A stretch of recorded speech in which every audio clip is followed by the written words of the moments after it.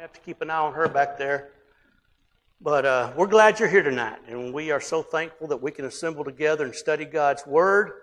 And as I said a couple of weeks ago, and I hated to be gone last week, I spoke at West Corinth, but I was committed to that, so I hate to miss when I'm teaching, but it's good to be back here tonight. Be sure and remember all those that are sick. I'm not going to go through the process of listing all those that are sick. They are updated in the bulletin. I want to encourage you to please take one of the bulletins and check that out, as well as other activities and things that are listed in the bulletin. And I was trying to think of something else that I meant to tell you tonight, but I can't remember what it was. But let's just go ahead tonight and let's begin with a prayer. Will you bow with me? Our merciful and kind Heavenly Father, we are truly grateful and thankful for all the many wonderful blessings that you give us each day. We recognize that you are the source of all good things, and without you we could have nothing, we could be nothing. Father, we're mindful at this time of many on our minds that are sick, many that are facing difficulties of various kinds. Maybe it's the loss of a loved one. We pray that you would be with each of those individuals and their families. May your hand of healing and hope and comfort be upon them, Father, and we pray that you would bless those that are being treated by doctors. We pray that those things will be done in such a way that they can be restored to their health. Father, we're so thankful for the church that meets here at Boonville. We're thankful for the shining light that this congregation is in this community. And we pray for our leaders here. We pray that you'll continue to give them wisdom. We pray for the various works that we're involved in. As a church and as individuals, please continue to help us to be mindful of doing your work in the most effective way possible. We're thankful for this opportunity we have to study your word tonight. We pray that you'll bless us in our study, that we'll open up our hearts and minds to your word, and that we'll try to apply what we learn to our lives. Most of all, we're thankful for your precious Son, Jesus, who gave his life on the cross for our sins, and it's in his name that we pray. Amen. There was a woman that was in court, and she had stolen a tin of peaches. And the judge asked her, how many peaches were in that tin? And she said 4. He said, well, you're going to have to serve 1 month for each of those peaches that you stole. That's going to be 4 months. And as she walked out of the courtroom, her husband said she also stole a can of peas too. So, anyhow. All right, we're going to study about another character tonight in the Old Testament, a person from the patriarchal age that I think you'll find rather interesting. Who am I? My son was the oldest man to ever live, and yet he died before I did. My son was the oldest man to ever live, and yet he died before I did. Well, I guess you got that, didn't you? All right, we're going to talk about Enoch tonight. If you want to pull that riddle on somebody at work, maybe you could fool somebody. The Bible says, if you look in your Bibles there in Genesis chapter 5, beginning in verse 21, that Enoch lived 65 years and begat Methuselah. And Enoch walked with God after he begat Methuselah 300 years, and he begat sons and daughters. All the days of Enoch were 365, and Enoch walked with God, and he was not, for God took him. I often wonder how long Enoch might have lived if God had not taken him. That might have been interesting as well. You know, there's no more fruitful study than to study the people of the Bible.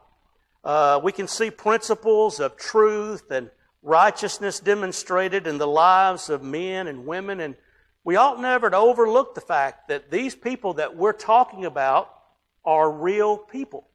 You know, they're not supernatural. Sometimes we tend to put these people that we read about in the Bible on some kind of pedestal. You know, they're not supernatural. They're just like us with our weaknesses, our frailties, our shortcomings, and we really need to understand that. Now, Enoch was one that we might refer to as a minor character of the Bible. And perhaps there's a sense in which we can receive more encouragement by studying minor characters because, you know, they're ordinary people just like us, and yet they're able, by their faithfulness to God, to accomplish great things for God. And everything the Bible says about this man Enoch is recorded in just 10 verses. That's it. We have 10 verses about this man Enoch, and what it says and the things that we can learn, I believe, are very worthy of our consideration. Yep, we're going to talk about that too. Yep, we're going to talk about that, including those verses. Everything that's said about Enoch, Old and New Testament, there's 10 verses that talk about him. First of all, as we think about Enoch, I want to emphasize the fact that Enoch had a good name. How important is a good name to have? Somebody? It's better than great riches. Anybody else? What would you be willing to trade for your good name? Some people are willing to give up their good name, aren't they? And yet other people treasure their good name. They value their good name. They value the good reputation that they have. You know, it's sad when somebody destroys their good name, destroys their character. And, you know, when we think about certain people, certain thoughts come to our mind, don't they? Almost immediately. And so one of the most valuable things that we have in life is the good name that we have. And we need to make sure that we don't do anything to ever soil that good name. But Enoch had a good name. His name signifies to instruct, to initiate, to dictate, or to dedicate. His name seems to suggest that his father Jared and his mother gave great consideration to the spiritual training of their son. It seems that Enoch was initiated, that he was dedicated to serving God from the time that he was a child. You know, when you think about being a parent, there's no greater responsibility that a parent has to a child than the responsibility of their spiritual training. You know, children may grow up, your children may achieve great things academically. They may receive great accolades, you know, because of their scholarly capabilities. Maybe they're a great athlete on the field, and, you know, we really emphasize that individual, that child achieved much in athletics to the best of their ability. But if we don't set that child on the course spiritually that they need to go, then we failed as a parent. It's our job as parents, it's our responsibility to train up a child in the way he should go. In other words, we are to set them on the right course. Now, we can't make decisions for them once they're older and they're responsible for themselves, but we can set them on the right course while they're young. And I think this is something that we need to think about. Just like Enoch, who had a good name, and just like apparently his parents were very concerned about, his upbringing spiritually, we as parents and grandparents need to take a greater interest in what our children do and what's most important to our children. Can children see in our lives what's most important? Can they? Well, if I neglect to come to church services because of a secular activity, and I do that real often, what's that going to say to the child? What's it going to say to the child when they know that I just casually give to the Lord? I don't give all that much to God, but boy, we've got a nice house and a nice car and all these fancy things. See, children catch us on things. They see the way we talk. They understand our attitude. They hear us when we are home and we discuss things about the church. And children know exactly what our priorities are. And we need to make sure that we bring those children up in a responsible way. One time, a man and his hog won first place at the fair. I mean, a great honor. But the keeper of that hog was a little boy, stunted in growth, smoking one cigarette after another, cursing almost at every breath. But you see, the same man that raised the hog raised the boy. But the man read books about hogs. He did everything he could to make sure he had a prized hog, but he wasn't concerned about the spiritual and the physical well-being of his own child. And we need to understand that as parents and grandparents, that our influence on our children are going to be felt for a long time to come. In Ephesians 6 and verse 4, Paul said, "Fathers, provoke not your children to wrath, but bring them up in the nurture and in the admonition of the Lord."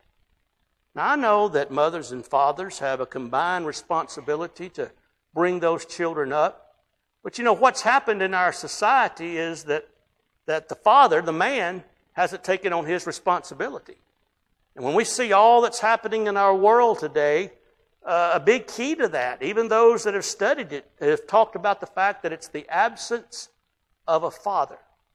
A father is to be the spiritual leader of the family. And that's something that we as fathers need to take much more seriously than we do. We just can't leave it up to the mothers. It's up to us as fathers to make sure that we're leading our children spiritually in the way they should go. I think about Joshua long ago in Joshua 24 and verse 15. He said, "If it seem evil unto you to serve the Lord, choose you this day whom you will serve." And then notice what he said. He said, "As for me and my house, we're going to serve the Lord." Joshua said, regardless of what you may say or do with your family, I and my family, we're going to serve the Lord. And I love what the Bible says about Abraham over in Genesis 18 and verse 19. It says, "I know him, that he will command his children and his household after him, that they shall keep the law of the Lord to do justice and judgment, that the Lord may bring upon Abraham that which he has spoken of him."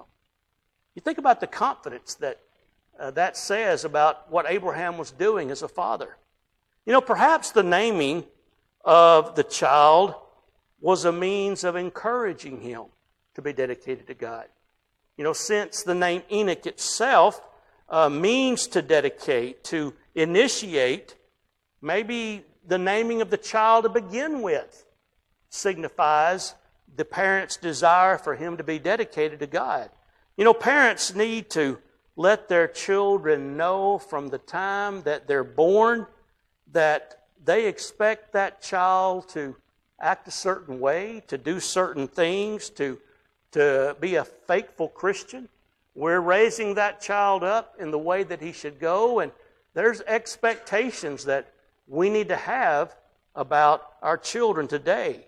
It's a mistake that parents make today when, parents will tell children how mean they are, or, you constantly tell them how you're going to wind up in the penitentiary, And we give all these negative messages to children, and sometimes they end up following that direction.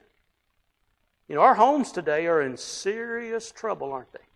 Serious trouble because of the homes in which children are growing up. It saddens me when I look out at our world today and I see children that are growing up with parents who are on drugs, with parents who have been unfaithful to one another. They're not even living together.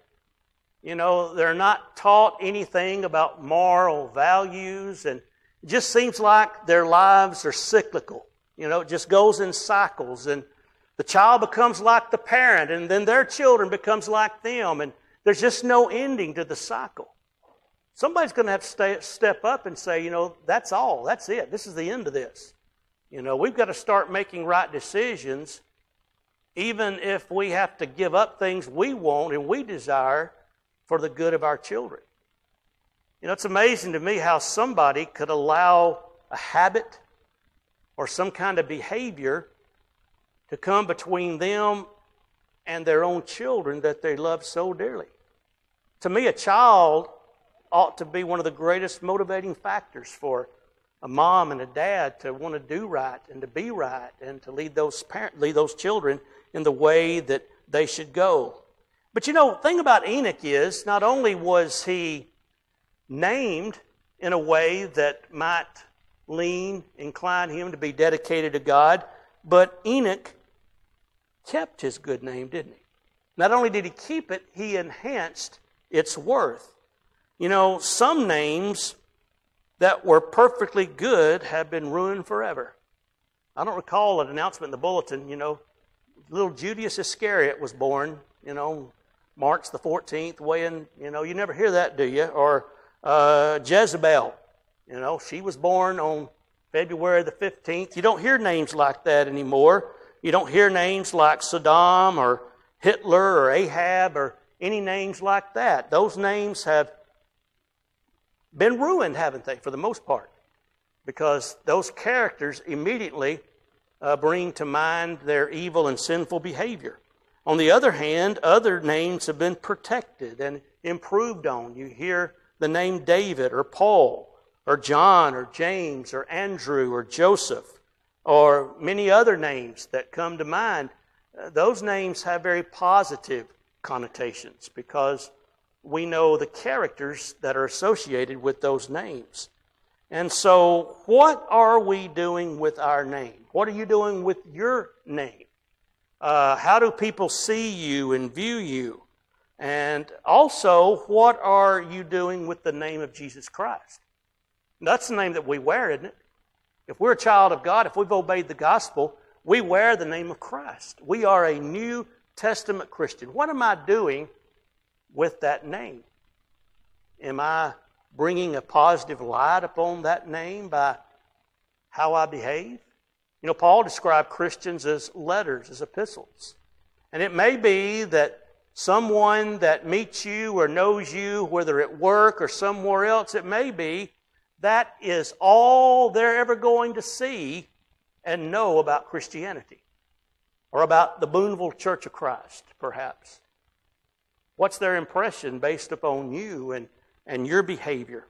And so we need to realize, as Romans 2 and verse 24 says, for the name of God is blasphemed among the Gentiles through you. We don't want that to ever be true of us who claim to be followers of Christ. And so Enoch had a good name. Now, secondly, Enoch belonged to two very small classes of people. Enoch was a very unique individual. It is said that he walked with God, and only that is said about him and two others. Only 3 people does the Bible say they walk with God.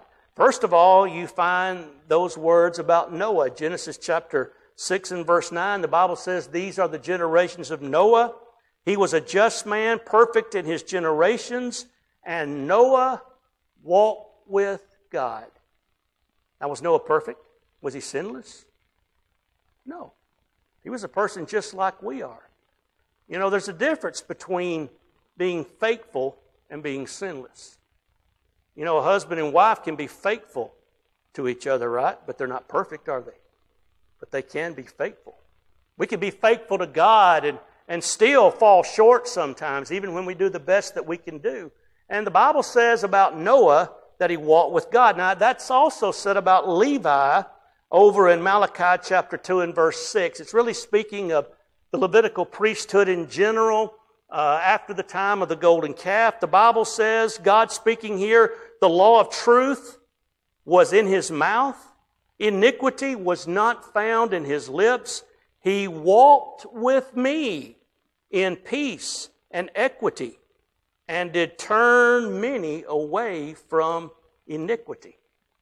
Now, if you look at the original text here, when the Bible says about him walking with God, the text literally says about Enoch, he set himself out to walk with God. What does that mean?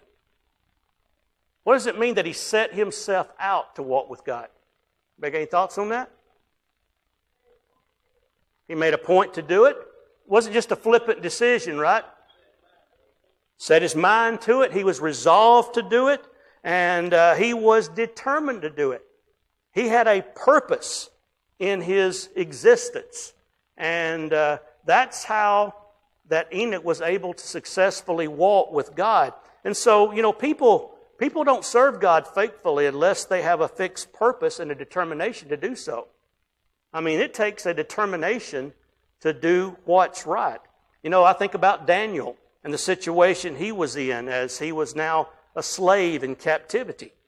And he was one of those chosen, you know, to serve the king. And in Daniel 1 and verse 8, the Bible says Daniel purposed in his heart that he would not defile himself with the king's meat or with the king's wine, which he drank. Therefore, he requested of the prince of the eunuchs that he might not defile himself. You see, Daniel had made the decision even before the actual event transpired. You know, if a young person makes the decision ahead of time what they're going to do and how they're going to behave when it comes to sexual purity, that's half the battle right there, isn't it? The decision has already been determined. I've already purposed in my heart that I will not defile myself in this particular way or that particular way. And so we can avoid a lot of problems and temptations if we have purposed in our heart and determined beforehand, you know, what we are and what we're not going to do in certain situations. I think about what Paul said in Philippians 3 and verse 14. He said, I press toward the mark for the prize of the high calling of God in Christ Jesus. You know, that's the same kind of wording there. It means to chase. It means to flee. It means to pursue. There's a determination of purpose. Paul said here, I press toward the mark. I have my goal set on what I want to do and how I want to live, and nothing is going to deter me from doing that. And so, Enoch belongs to that very small class of people who are said to walk with God. Now, the second small class to which Enoch belonged is that class that went to heaven without dying. Anybody here plan to do that sometime? Anybody here going to go to heaven without dying? Be nice, wouldn't it? Well, one day we know we're going to die if the world stands. You know, I've always said, Well, I don't guess I need to go into that right now. It's one of those things that pop into my mind that I'm tempted to say, but I shouldn't. I want to be by one of those. You call those at the cemetery the sarcophaguses. Those tables that what do you call those things you pull in and out? I'm blank. Mausoleum. See, I should have thought about that if I was going to say it. I would love to be alive and be by one of them when the Lord comes back. I really would. I'd love to see what's going to happen. It's going to be an amazing thing. But, that's not the normal process, is it? I expect to die one day. I hope it's not tomorrow, but it could be. Death is something that's going to happen. But Enoch was one that never had to taste of death. Now, there's something about death that I guess we fear to a certain degree because we've never experienced it before, right?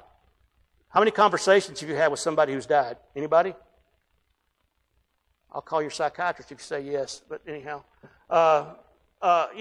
We don't know exactly what it's like to die. We know what it is. We know that death is the separation of body and spirit. You are your soul. You are who you are, and you happen to have a body right now, and one day that body's going to go back to the dust from whence it came, but who you are is going to continue to live on forever. Who you are is never going to die. It's this physical body that one day is going to die. But the Bible says that Enoch did not taste death. That's only said of Enoch and who?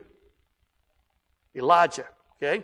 Now, if you look about Elijah over in 2 Kings 2 in verse 11, the Bible says, it came to pass as they still went on and talked that, behold, there appeared a chariot of fire and horses of fire and parted them both asunder, and Elijah went up by a whirlwind into heaven.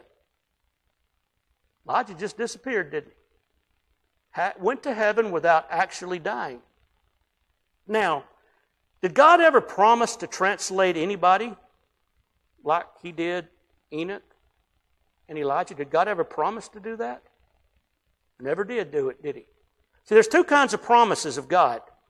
There's conditional promises and there's unconditional promises. You think about a conditional promise in Matthew 6 and verse 33. Seek ye first the kingdom of God, and all these things shall be added unto you. That's a conditional promise. He that believeth and is baptized shall be saved. That's a conditional promise. You have to believe and be baptized in order to be saved.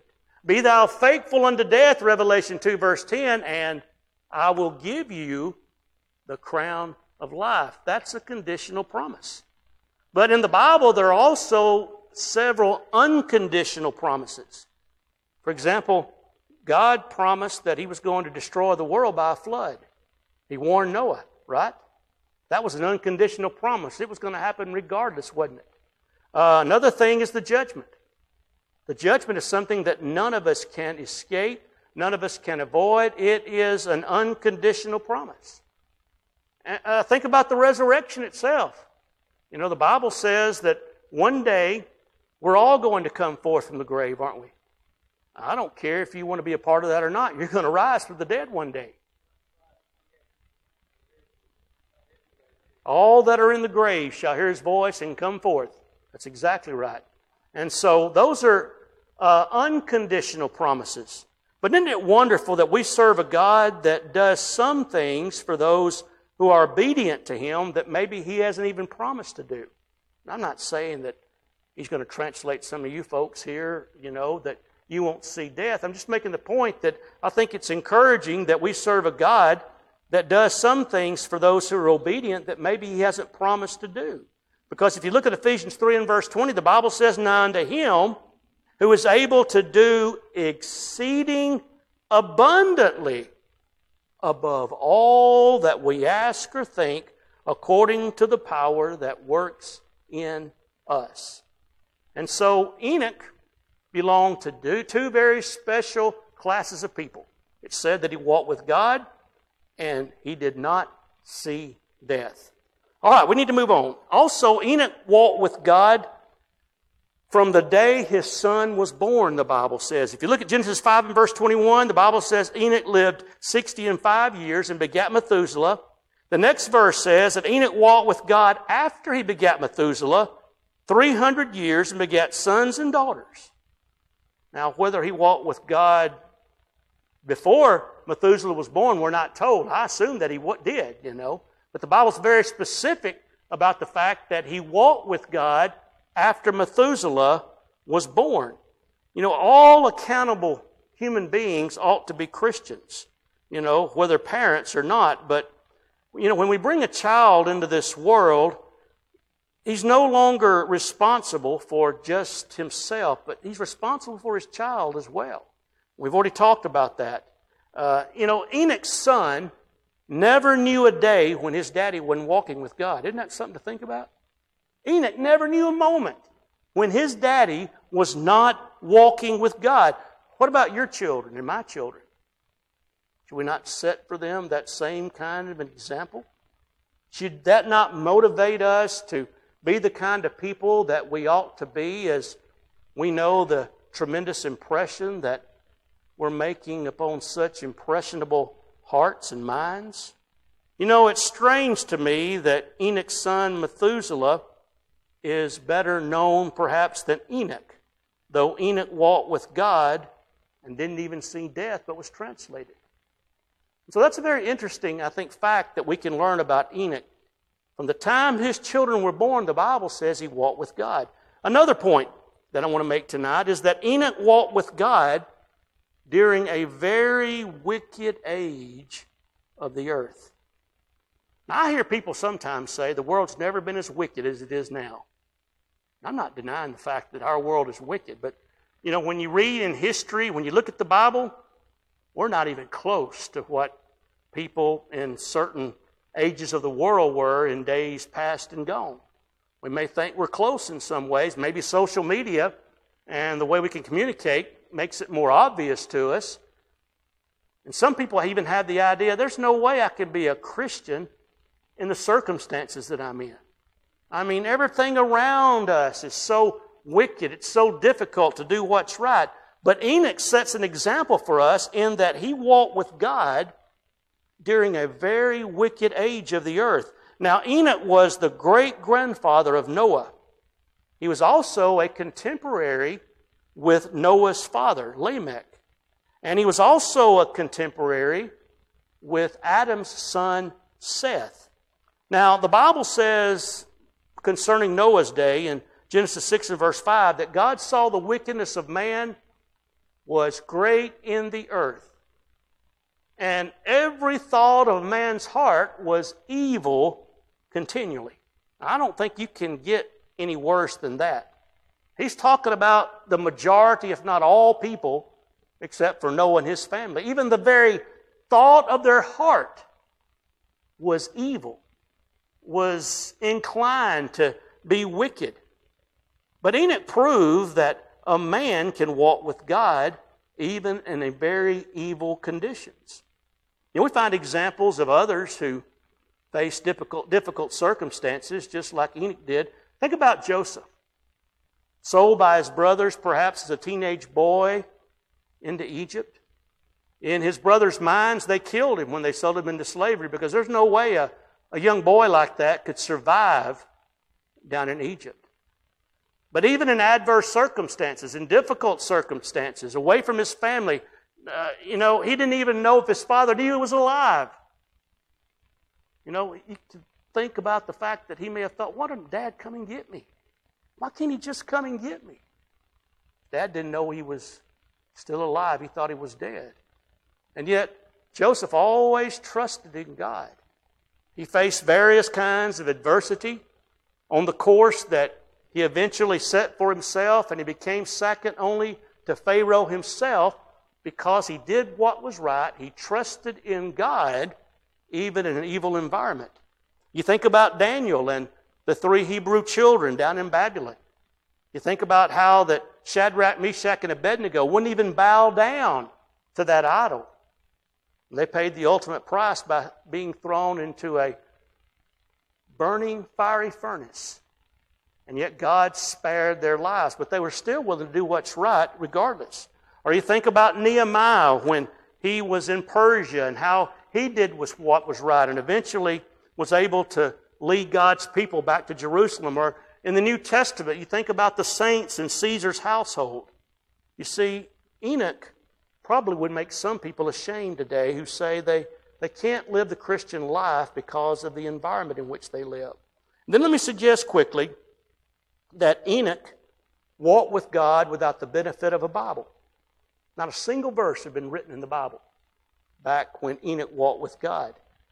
Enoch had never read the Sermon on the Mount. He never heard the 23rd Psalm. He never read the Proverbs of Solomon. He never read the 11th chapter of Hebrews, the Hall of Fame of the Faithful. And yet he still walked with God. Now he had some kind of revelation from God.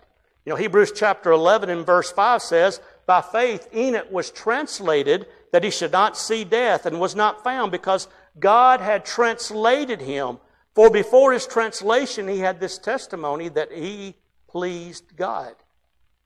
Now we know Romans 10:17 says faith comes by hearing, and what? Hearing by the Word of God. So we know that God had spoke to him in some way. He knew what he ought to do and how he ought to live and what he shouldn't do.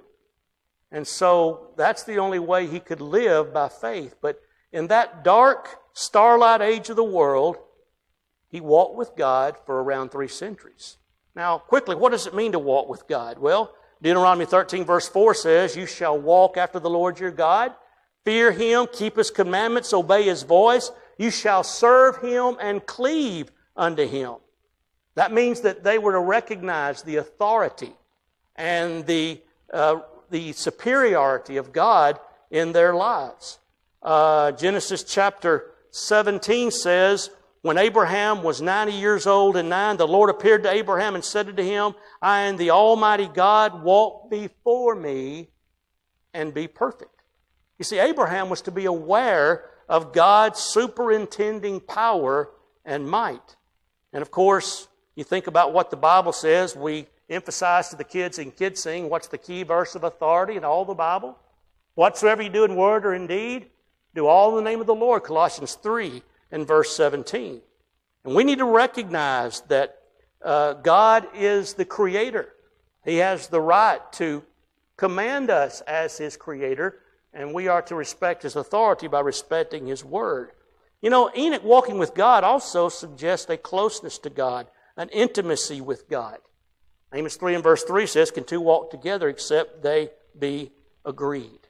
And then I want to suggest, and I may go ahead since time is getting away from us. Enoch was, of course, was a prophet, and if you want to jot down Jude 14 and verse 15, that's where the Bible mentions that.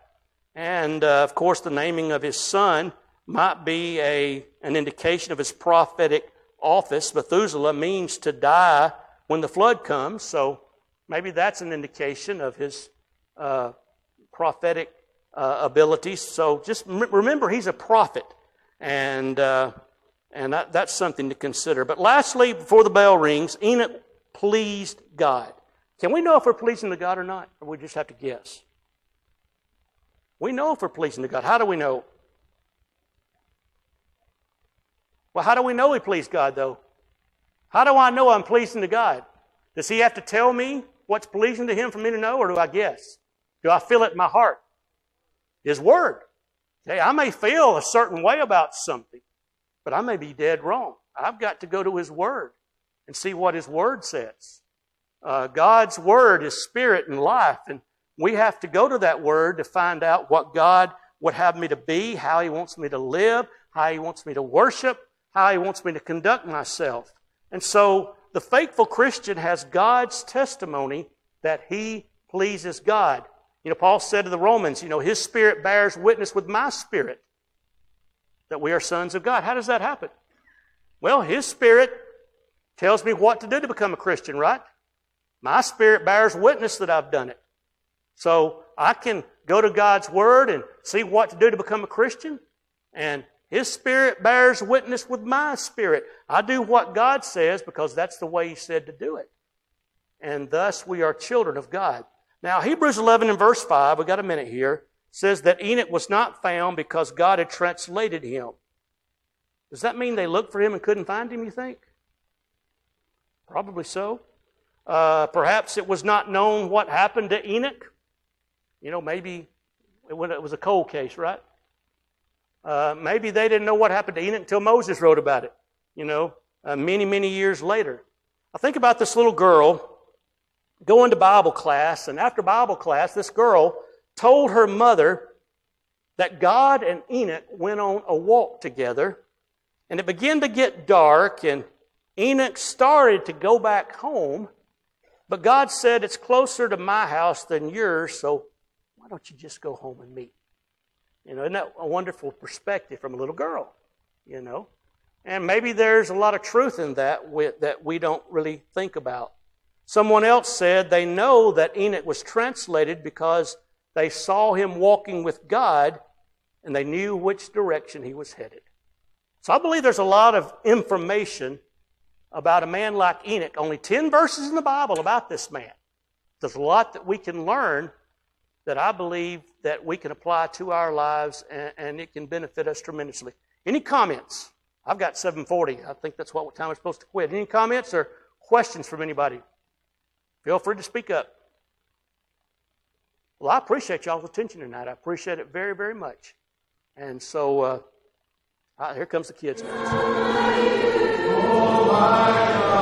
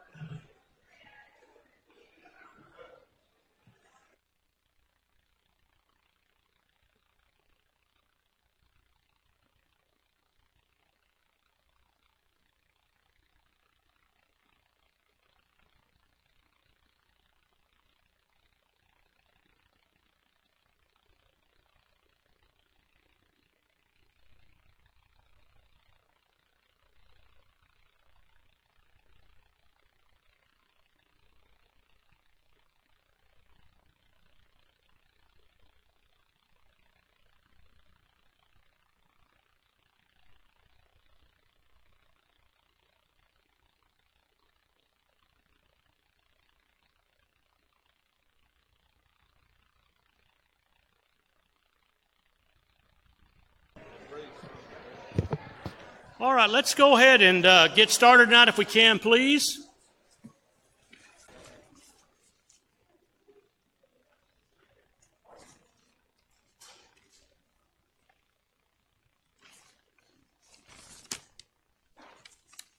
We are very glad you're here tonight. I hope you've enjoyed your period of Bible study tonight. It's always encouraging anytime we can assemble together as a group. But I think a service like we have on Wednesday nights is especially important. Kind of recharges our batteries a little bit for the rest of the week. And we're thankful and honored that you're here, and we have visitors tonight. And we especially are thankful that you come our way tonight. I do want to encourage you to please take one of the bulletins before you leave. You'll find an updated list of those that are sick that we need to remember and try to encourage. I just received a notice about Chopper's mother, Geraldine Taylor, who fell, and she's been in the ER all day, and while examining her, they found a mass, so they're trying to find the right hospital to send her to. So we need to remember Chopper's mother, Geraldine Taylor, in our prayers and that family in this time of uncertainty. We also want to express our deepest sympathy to Laura Galloway in the death of her dad, John Dryden of Leoma, Tennessee. Visitation is going to be tomorrow from 5 until 8 at the Neal Nursing Home in Lawrenceburg, Tennessee. And the funeral is going to be at 1 o'clock on Friday at the Leoma Church of Christ. In conjunction with that, there's going to be a van traveling to Lawrenceburg for Laura's dad's funeral visitation tomorrow night. It says here the bus is going to leave approximately at 4:30, and if you would like to go on that, please let Laura Crocker know if you would like to go. So that's tomorrow night for the visitation. I also want to remind the FHU Associates, the Freed-Hardeman Associates, you're going to meet tomorrow night at 7 o'clock in the annex. Also, the food pantry and the clothes closet's open tomorrow. And the pantry item for this week is macaroni and cheese. Let's remember Super Saturday Bible School that's coming up on June the 11th. It's right around the corner. Registration forms are in the foyer. Please fill one out for each child that will be attending Super Saturday and try to get that back in by May 29th. Also, if you're a high school graduate, college graduate, maybe trade school, we would like your information to print in the bulletin for a salute to our graduates. And there's a form in the foyer that you can take and fill out and bring that back or email it. And you're encouraged to attach a picture as well. If not, we can draw one of you maybe, but we'll see. Please have those in by May 29th. Also, I want to emphasize the fact that Mission Sunday is coming up in a week and a half on May 29th. I hope we'll be thinking about that and considering the importance of that date and what it means to our missions opportunities here at Boonville. That's all the announcements that I have tonight for our devotional. Anthony Aycock will be leading our singing, and Brother Chris Beard will dismiss us in prayer.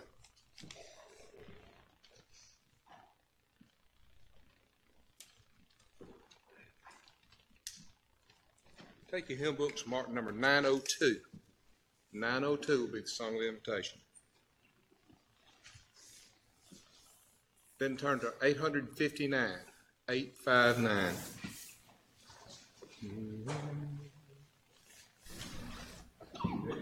What's on the line? See so bright, the mountain deep heaven's fair dawn. How there's some blue rays and some breeze praise when all God's secrets get home. When all God's secrets get home. When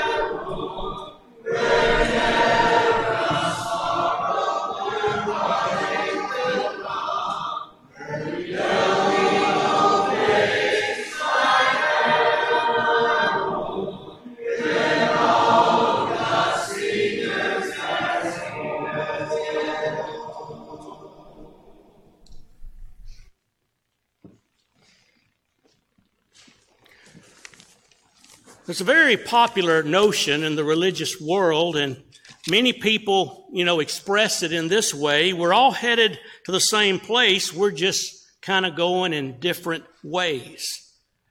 Well, in one sense, that might be true, because certainly all of us are, first of all, headed to the day of judgment, no matter what direction we travel. The Bible says, "For we shall all stand before the judgment seat of Christ." And so we're all headed to that destination, regardless of what road we may be traveling. But after the day of judgment, we're not all going to end up in the same place. Jesus, earnestly trying to warn us of this, said, "Enter ye in by the narrow gate, for wide is the gate and broad is the way that leads to destruction, and many there be that go in thereat. Because strait is the gate and narrow is the way that leads to life, and few there be that find it." Matthew 7:13 and 14. See, according to the words of Jesus, and it ought to hurt us to even consider this fact, but according to Jesus, the majority of people are going to be lost. Only a few, in contrast to the many, will go to heaven. According to Jesus, there's only two ways to travel to eternity. Every person is either on the broad way or the narrow way. The broad way leads to destruction.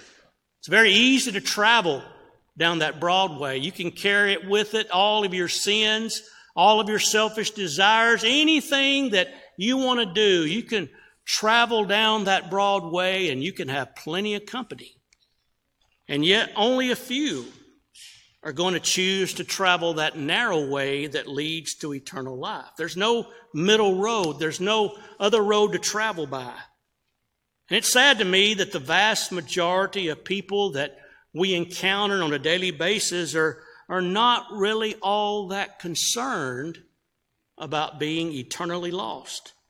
But the Bible warns us in Hebrews 10:31, it's a fearful thing to fall into the hands of a living God. And so I want to encourage each of us to think about our priorities, and I want each of us to examine our lives, and let's resolve that we're going to choose to travel that narrow way that leads to eternal life. Of course, that narrow way begins with the decision to become a New Testament Christian. There may be some here tonight who need to make that decision. And to become a Christian, you have to believe with all of your heart that Jesus Christ is the Son of God, John 8 and verse 24.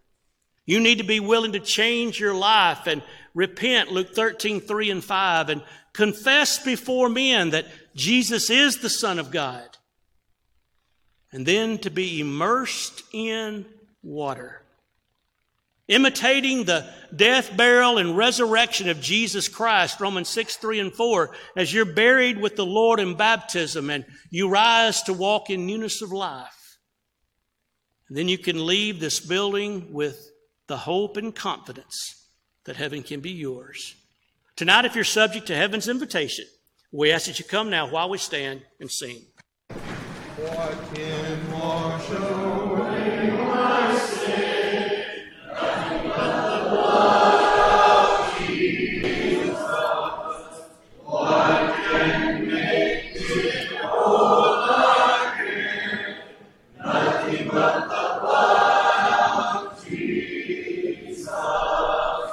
Oh, precious is the blood that makes me white as snow. No other fount I know, nothing but the blood of Jesus.